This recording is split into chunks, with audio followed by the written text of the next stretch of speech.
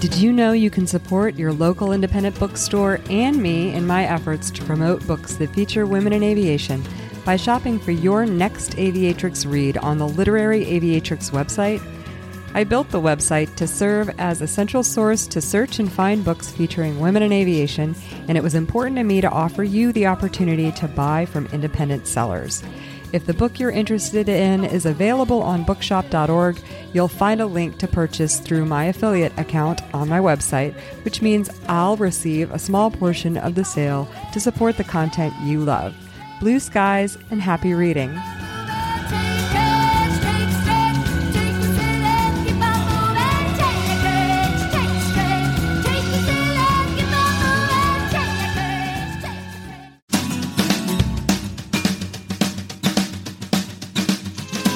This is Liz Booker with the Literary Aviatrix Waypoint along our journey through stories featuring women in aviation. This one is from Season 1, Episode 19, in my interview with Amy Goodpaster Strebe about her book Flying for Her Country, The American and Soviet Women Military Pilots of World War II. This interview first aired in 2021 during March, a month in which we celebrated the women who flew for their countries during World War II.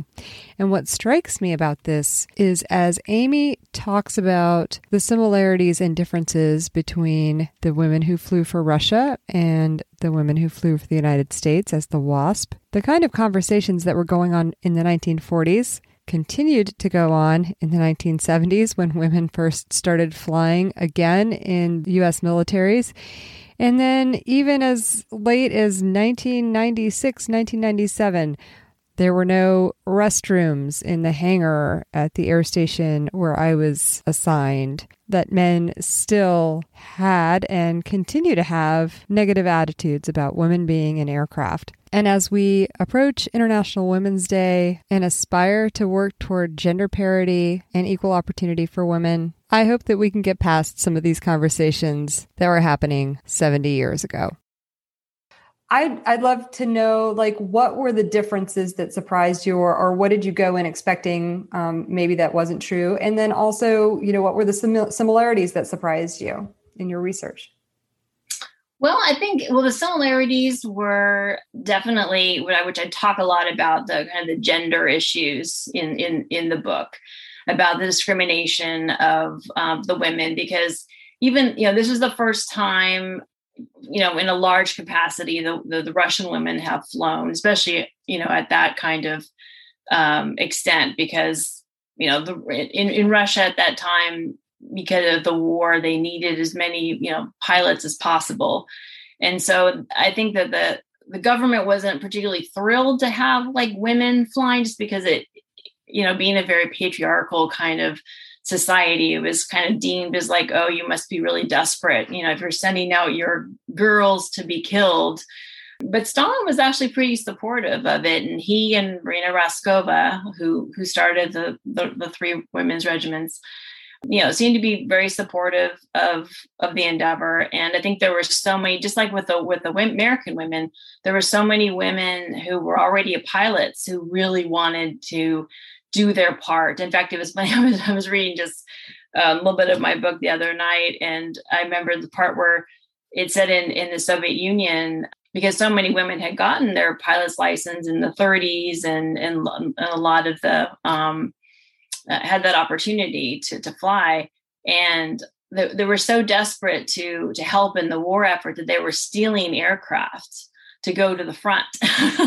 So finally, I guess, Marina Raskova and Stalin, they realized that, like, okay, maybe we need to do something a little bit more organized, and, so we're not having these women steal planes and, fighting against the Germans. So I think in terms of like the gender issues, that, there were obviously, even though the Soviets kind of boasted their equality for women, it was still like very unusual for, women to be working in this capacity. And of the three regiments, and I know you probably talked in other interviews about just the kind of specifics of the regiments, but there were three regiments. There were the 586th, which was the fighter regiment, and they flew mainly the Yak ones. And then there was the 587th, which were the dive bombers, and they flew the PE2s. And then the 588th, which is probably the most well-known in the United States, which was the Night Bomber Regiment, which was nicknamed by the Germans the Nachthexen or Night Witches. And then they were so successful that they actually were awarded later in the war the designation of the 46th Guards Regiment. So they actually have two names. They were started off as the 588th, and then they became the 46th Guards. And they were the only regiment in the war to remain exclusively female. So the other two regiments did have some men that were part of the aviation regiment.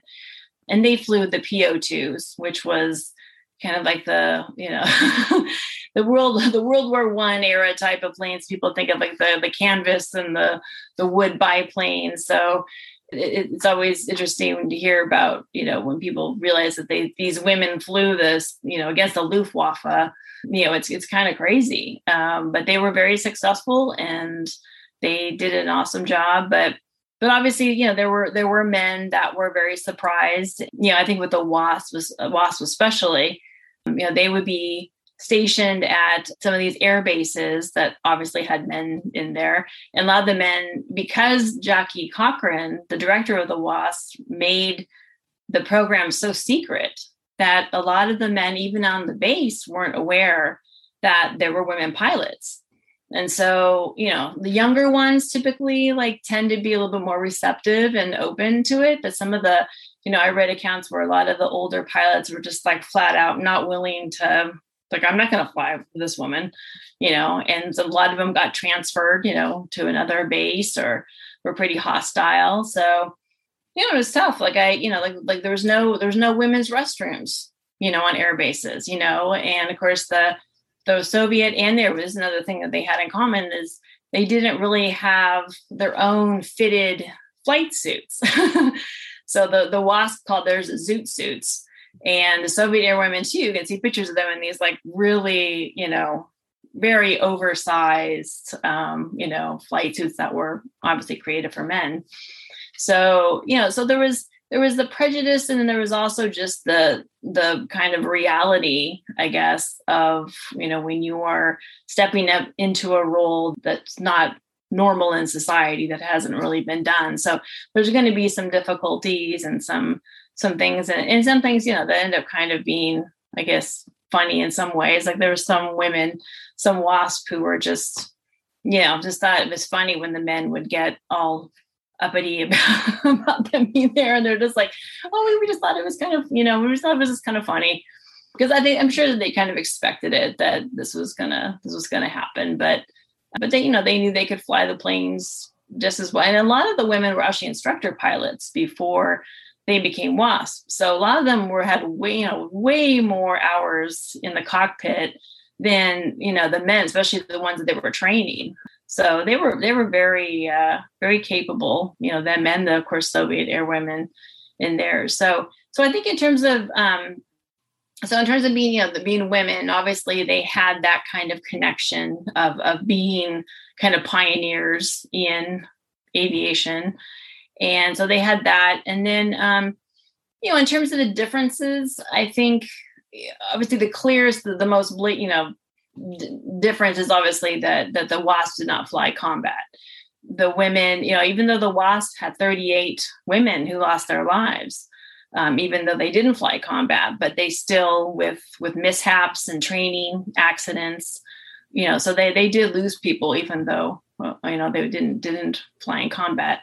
So obviously the Russian women did have that kind of reality when they flew, they, and they lost a lot of their sister pilots, they lost a lot of their friends. And so being so young, and that must have been a really difficult thing.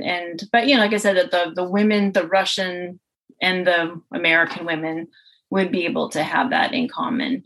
And one thing I do want to add is that what was kind of cool is that a group of WASP actually flew to Moscow. I think it was in the 70s, I believe. And so they actually got to meet, and a lot of them corresponded with each other. So there were rumors that they each existed during the war, but as far as I know, I don't think any of them actually met during the war, but after the war that they did. And so it's kind of cool that they had that connection to one another.